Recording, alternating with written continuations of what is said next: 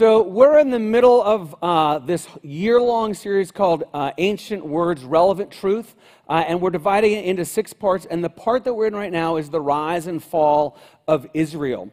And if you are new to River Ridge this morning or recently, and you haven't picked up a relevant reading guide, encourage you to do that. They're out in the lobby, and just start with whatever the reading for tomorrow is. I think we're in 2 Kings or around there about. So encourage you to get involved so that you get in the hit on Sunday morning, but also doing this on your own throughout the week. This morning, we're going to be in 2 Samuel chapter 11. 2 Samuel chapter 11. If you want to turn to that, I think there's going to be a few things that you're going to want to underline, maybe put a note or two in your Bible. But we're going to look at the story of David and Bathsheba. Of David committing adultery with Bathsheba. And I want to tell you where we're going with this, and many of you probably know that story. You know parts of it. That may be brand new to some of you what the story is about. But we're going to talk about 3 things this morning. First, we're going to talk about the ugliness of sin. And then we're going to talk about the gift of forgiveness. And then we're going to talk about the faithfulness of God. And we're going to look at the story of David and Bathsheba. We're going to look at a lot of the parts of that story. But then we're also going to look and see how is that part of the larger narrative of what God is doing. Right? And when it comes to sin, all of us sin. Right? That's something that every one of us deals with and struggles with and recognizes in our lives. But the fact is that sin and its consequences are ugly. And so we're going to look at this passage and we're going to see some things that David did. Maybe if we learn from his mistakes, kind of let him pay the stupid tax, that we can learn some things in our own lives to not sin as much. But then we're also going to talk about forgiveness. And the forgiveness part of this morning, just to give you kind of a heads up, it's going to be much more of a practicum than it is an actual teaching on forgiveness. And then we're going to finish up and we're going to talk about God and his faithfulness and how we see that in the larger story of David. So let's begin with the ugliness of sin. The ugliness of sin. So we left off last week in 2 Samuel, and Jay spoke about David and kind of the great things that David did in writing Psalms and David and Goliath and that type of thing. And so now we're in 2 Samuel chapter 11, verse 1. It says this: In the spring of the year, the time when kings go to battle, David sent Joab, so Joab is his general, and his servants with him, and all Israel, and they ravaged the Ammonites and besieged Rabbah. But David remained in Jerusalem. Now, again, we know that at some point in this story that David is going to commit adultery with Bathsheba. And what we're going to do is we're going to see some of the things that led up to that, and we're going to kind of use that to look at in our own lives. But there's interesting, as the narrator is kind of explaining the story, he puts in a detail here, which like, why does he say that? He says, in the spring of the year, when the kings go to battle. And so spring was the time when nations and cities and so forth would go to battle against each other because the harshness of the winter was over. But come summer and late summer into the fall, everybody needed to come back to harvest the crops so that people on both sides of these battles would be able to sustain and so forth. And so, but he says, kings went to battle, but David remained in Jerusalem. Right? And he puts that in there because that detail is important. Because David isn't where he was supposed to be. And as we walk through the ugliness of sin, I'm going to give you a couple of principles if you want to write these down. But the first one is that David was where he shouldn't have been. And one of the reasons that we get caught up in sin is because we are not where we are supposed to be. That we are in the wrong place. And when it comes to sexual sin, this is especially true, that we're in the wrong place, and that leads down a road to sin. You know, it could be a physical place, that you are physically just in the wrong place with somebody, in a place that you shouldn't be. You're with a married woman in a place that you shouldn't be, in a hotel room or whatever. There's 2 people who are single, and you find yourself here or there, and sometimes it can be a physical place that we just shouldn't be. Sometimes the place that we shouldn't be is an emotional place. that you find yourself or you behave yourself into an emotional connection with someone that you're not married to, right? And it doesn't begin with, hey, let's have an affair, but it begins with, gosh, he really understands me. She listens to me in a way that my wife doesn't listen to me. He gets me. She gets me. And you put yourself in this place emotionally that leads to greater and greater sins and greater steps down this path. Or maybe the place is a cyber place, if you will. That you're on places on the internet that you just shouldn't be. And it's more than pornography, right? I mean, there are places of Netflix that none of us should be, and places of Hulu and cable TV and all that kind of thing. It's out there, and we find ourselves there. And when we get in these places, whether it's physical, emotional, or cyber places, then the dominoes fall as we make one decision after another. And we look at David, and he was in the wrong place. He should have been out with his men on the battlefield. Then in verse 2, it says this: it happened late one afternoon. And I love just the storytelling aspect of it. Like, if you were reading this for the first time, like, it happened late one afternoon. You're like, what's going to happen? And it's going to unfold in kind of an interesting and ugly way. It says, when David arose from his couch and was walking on the roof of the king's house, that he saw from the roof a woman bathing, and the woman was very beautiful. When it comes to pornography, we think, well, it started with like the internet or it started with Playboy. Like, it existed back here. This is 1,000 years before BC, right? And David is experiencing some visual pornography, if you will. And the thing is, he sees her, she is beautiful, and she's bathing, and he could have just stopped right then. And he could have said, you know what? I'm looking at her, I'm lusting, but I'm supposed to be at the battlefront. And he could have called downstairs off of the roof and say, hey, bring my sword, bring my shield, I'm going to the battlefront. But he doesn't do that. When we get into sin, and especially sexual sin, it is a series of steps that we take one after the other. But at any point, we could turn back. But that's not what David does. It says this: and David sent and inquired about the woman. And one said, is not this Bathsheba, the daughter of Eliam, the wife of Uriah the Hittite? And so the names in there are significant. So if you've read the stories of David, you may know this. It talks about David had these mighty men. Like, this was his inner circle of the mighty men, the fighting men. And Eliam is listed as one of those mighty men. So this is a close friend and also the father of Bathsheba.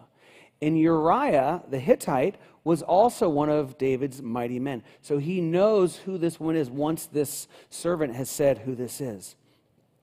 But it's interesting, as you read this, and if you kind of got to look closely at this, but is this a statement or is this a question? It's a question, right? The servant says, is not this Bathsheba, the daughter of Eliam, the wife of Uriah the Hittite? He's asking David a question, but because he recognizes that where David is going is not a good idea. It's a bad idea. He's saying, isn't this the wife married to Uriah? It is a confrontation of sorts because he asks it as a question. There's a really good principle in there for us. That if someone is questioning what you're doing, you know what we do? Here's our response all the time, right? And you hear it here, you hear it everywhere, right? Don't judge me. Don't judge me, right? And I would challenge you, if those words come out of your mouth, if that thought goes through your mind of, hey, who are you to judge me?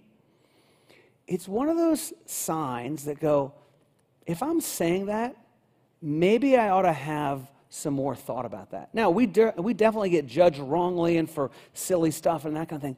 But if you feel that from somebody else, it may be an opportunity, or it definitely is an opportunity to take a second look.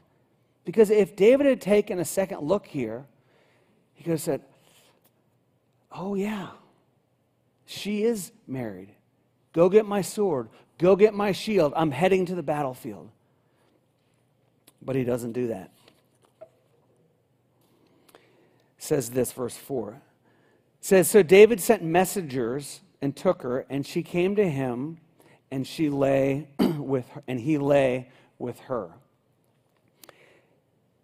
There's an interesting comma there. It says, and she came to him, comma. Right? When there's a comma, you're taught to read, it's a pause. And he lay with her. At any point, he could have turned back. He could have invited her over, right? And they're getting ready to, right?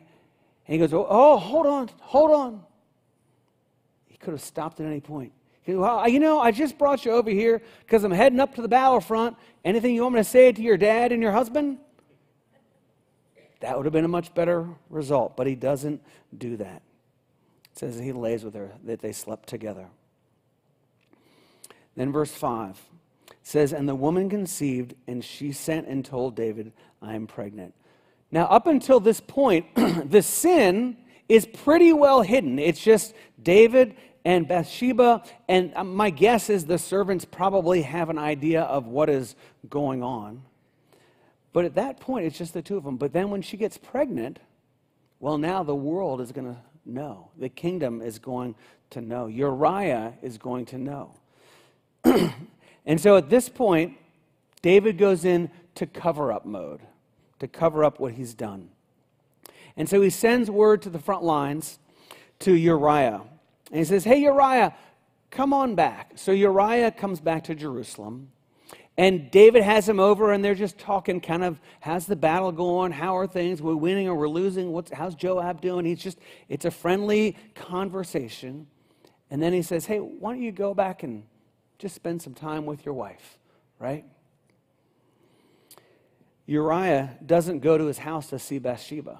Instead, he goes and he sleeps with the servants, with the other men. And here's how Uriah puts it.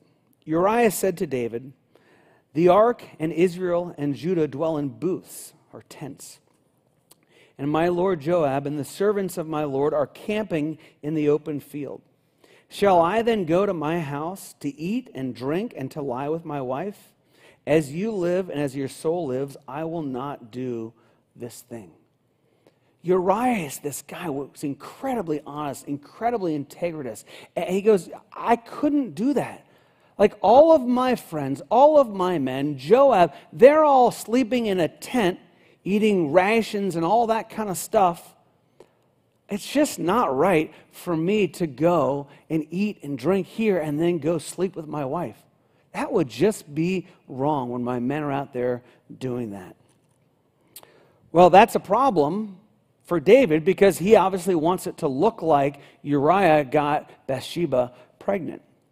So David then moves to plan B.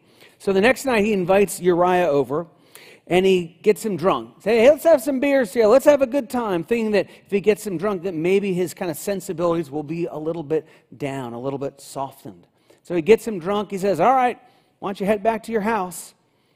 But instead, he sleeps on a mat, not with Bathsheba. So plan A didn't work. Plan B didn't work. And so now, in the cover-up of his sin, he goes to plan C. He writes a note and sends it with Uriah back to give to Joab, the head of the army. And here's what the note says. In the letter he wrote, set Uriah in the front of the hardest fighting, and then draw back from him that he may be struck down and die. He orders a hit on Uriah. He sends him to the front with a note that says, pull back from the fighting. And so Joab does what David has ordered. It says this in verse 11. It says, and the men of the city came out and fought with Joab, and some of the servants of David among the people fell. Uriah the Hittite also died.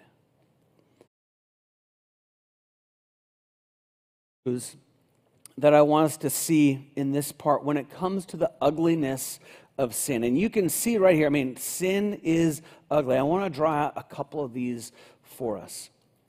The first is the problem of cover-up, right? Like David, sleeping with Bathsheba, that's a sin. But it really got messy and uglier when he's trying to cover the thing up. And, when we sin, our first inclination is to try and cover it up. Like, I don't want anybody to know. And I'm going to lie and cover it up. And that's exactly what David does here. And the thing is, and you see this, is the cover-up blew the thing up. The cover-up was worse than just confessing the sin at the beginning. And don't we see that in our world around here? I mean, we see it in politics, we see it in scandals, we see it everywhere. It's like somebody does something, right? And then they try and cover it up and lie about it and get people involved and cover it up. And that's when the thing all blows to heck, right? When that happens. And so there's a great principle. Like when we sin, just confess it. Just put it out there. The cover-up, it's almost like sin and cover-up. It's not sin plus cover-up. It's like sin multiplied times cover-up. It's multiplication, not addition of the problem. Here's the second truth that I want us to see in this. Sin has collateral damage, right? So David sins with Bathsheba, sends Uriah to the front lines to fight, right? But I don't know if you noticed this, but it says this. I'm going to read verse 17 to you again. And it says, "And some of the servants of David among the people fell." So Joab puts Uriah at the front lines with his little squad of people, and then he pulls back and he gets shot by archers, I think, from the top of the wall, if I remember correctly. But here's the thing, it's not just he who dies. It's the men who died with him. And Uriah is innocent, but those other people have got nothing to do with Bathsheba or David or anything. That there is collateral damage. When we sin, we have collateral damage. We cause collateral damage. And especially when we're talking about sexual sin. That it causes damage in other people's lives. That person has a husband or a wife and kids. We have a husband or a wife and kids. And there's collateral damage. And even if it's two single people, say, well, we're just single people. We are consenting adults. Really? Are you going to consult your wife's, or your girlfriend's future husband or wife? You see what I'm saying? Like, it's just like there's collateral damage there. That you're sleeping with that person, but that person is going to become somebody else's husband or wife. Are you going to consult them as well to see if they consent? You see, there's this collateral damage that comes with sexual sin and with lots of other kinds of sins as well. Here's how the story concludes. Verse 26. When the wife of Uriah heard that Uriah, her husband, was dead, she lamented over her husband. When the mourning was over, David sent and brought her to his house, and she became his wife and bore him a son. But the thing that David did had displeased the Lord. I do wonder, and it's kind of speculation, but I wonder, like, how many people were fooled by this whole thing? Like, counting to 9 is the same 2,000 years ago, 3,000 years ago as it is now. 9 months have it. Did people figure that out? I kind of wonder if they did. But in the next chapter, 2 Samuel, tells this story. And if you haven't read this, it was part of our readings maybe a week and a half ago. Definitely go back and read chapter 12. Because Nathan confronts David. So Nathan knows what's going on. Right? And he confronts him in this story. It's a fabulous story. But the other entity, not a person, who knew was the Lord. And the narrator tells us, the thing that David did, that David had done, displeased the Lord. And if you look at this, I want you to notice and I don't always notice this, but it struck out to me this time, it's the thing that David did, not the things that David did.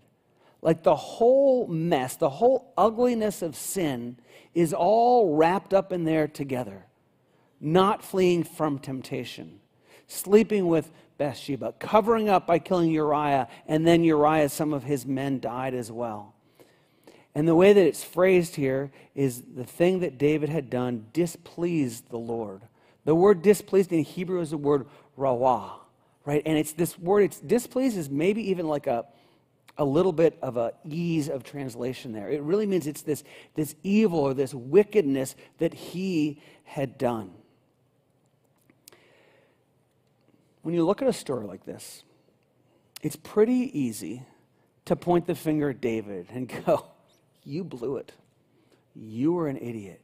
You sinned in a major way, and then you covered it up, and then there was this collateral damage. And it's very easy to do that.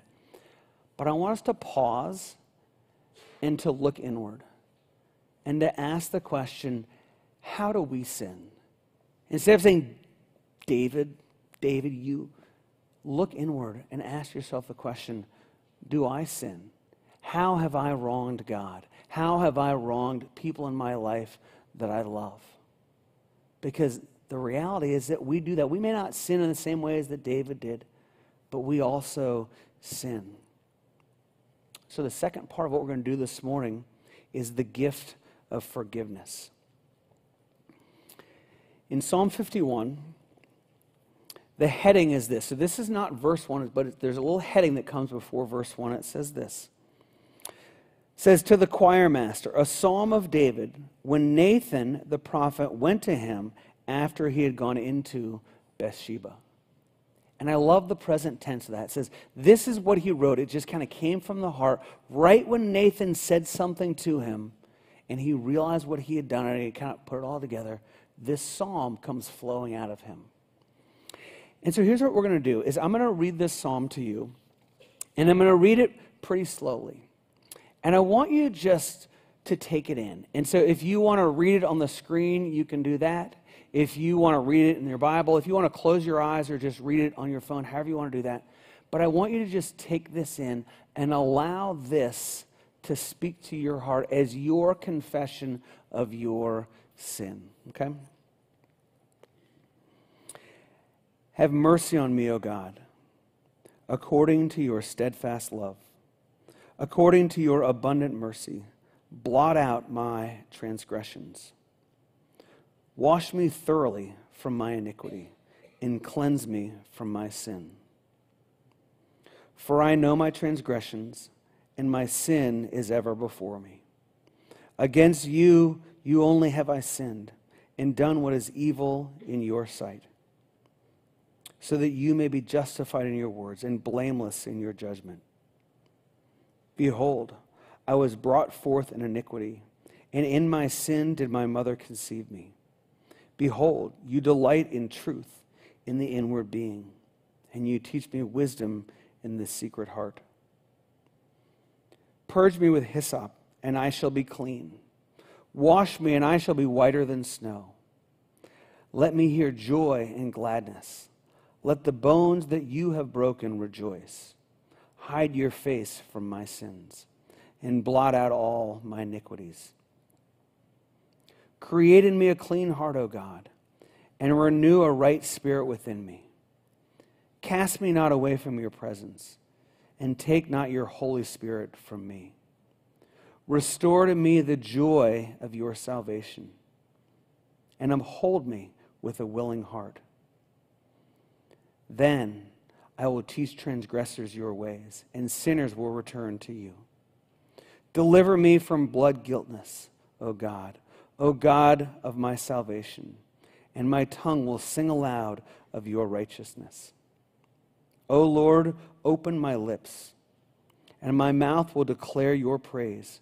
For you will not delight in sacrifice, or I would give it. You will not be pleased with a burnt offering. The sacrifices of God are a broken spirit, a broken and contrite heart.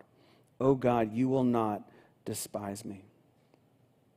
Do good to Zion in your great pleasure. Build up the walls of Jerusalem. Then you will delight in right sacrifices, in burnt offerings and whole offerings. Then the bulls will be offered on your altar. That is a psalm of forgiveness.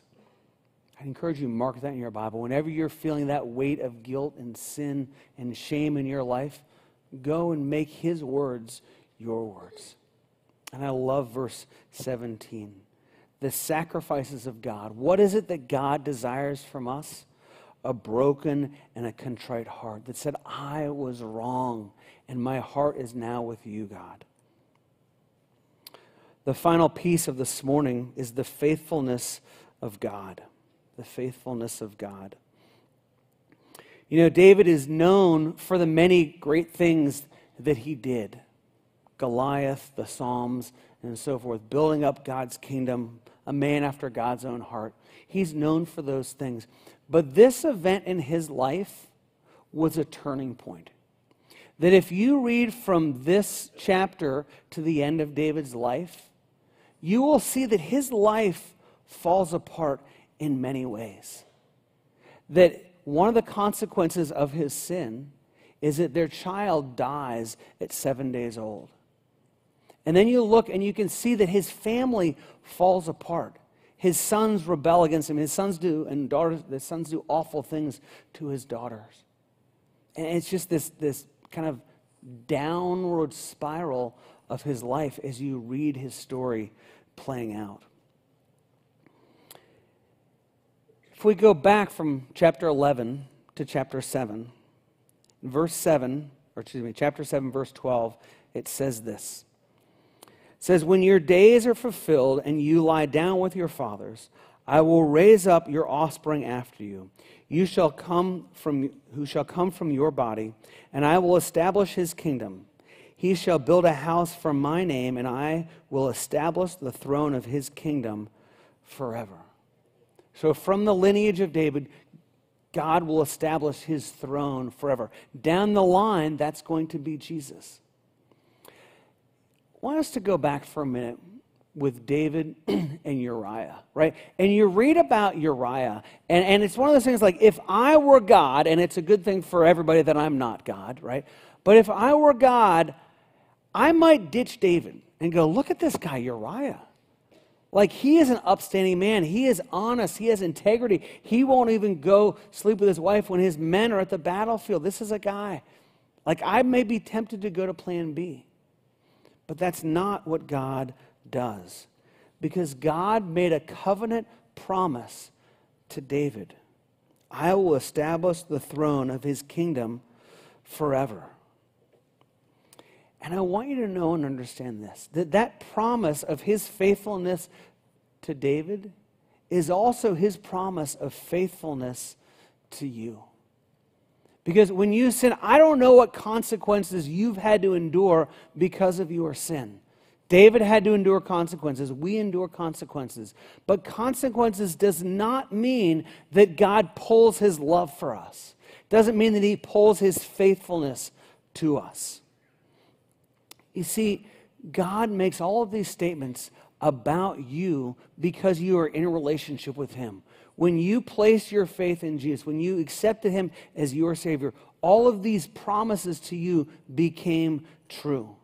That you are loved, that you are holy, that you are redeemed, that you are forgiven, that you are a child of God. All of those things are true of you, regardless of your sin and regardless of the consequences of your sin that you've had to endure. That overall promise does not change. I love the way this other guy I was listening to this week put it. He said, God draws straight lines with crooked sticks. Isn't that great? That God can still draw straight lines with you even though you're crooked. Even though I'm crooked, God can use my life and draw straight lines with crooked sticks. I want to fast forward as we close. 1,000 years past David, when the fulfillment of this promise happened, when Jesus was born. And so at the beginning of the Gospel of Matthew, he's laying out the lineage of Jesus from Abraham all the way to Jesus. And I want to read to you the middle part of this. Okay, this is just the middle part, not the whole thing. It says, and Boaz the father of Obed by Ruth, and Obed the father of Jesse, and Jesse the father of David the king, and David the father of Solomon by the wife of Uriah, and Solomon the father of, and it goes on from there. And you look at this, and you go, why did Matthew, in writing in this lineage, why did he include was the father of Solomon by the wife of Uriah. Like, why bring Uriah back into this? Did Matthew have kind of vendetta against David? Like, let me bring up his dirty laundry?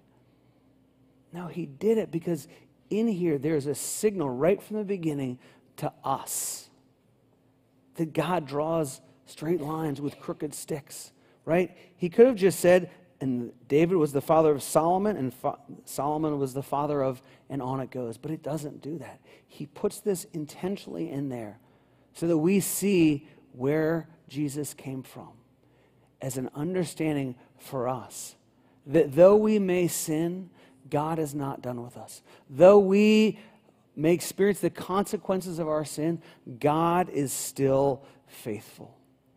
And God is going to work in your life and do amazing things in your life, not because you've been faithful all the time, but because He is faithful to you. Would you bow your heads? I know this is a lot to absorb. And so I just want to give you a few minutes of quiet just to process, just to hear from God. And maybe God is speaking to you about a sin in your life and consequences. Maybe God's speaking to you about forgiveness. Or maybe God is speaking to you about His faithfulness and He's not done with you yet. But just allow Him to speak to your heart now.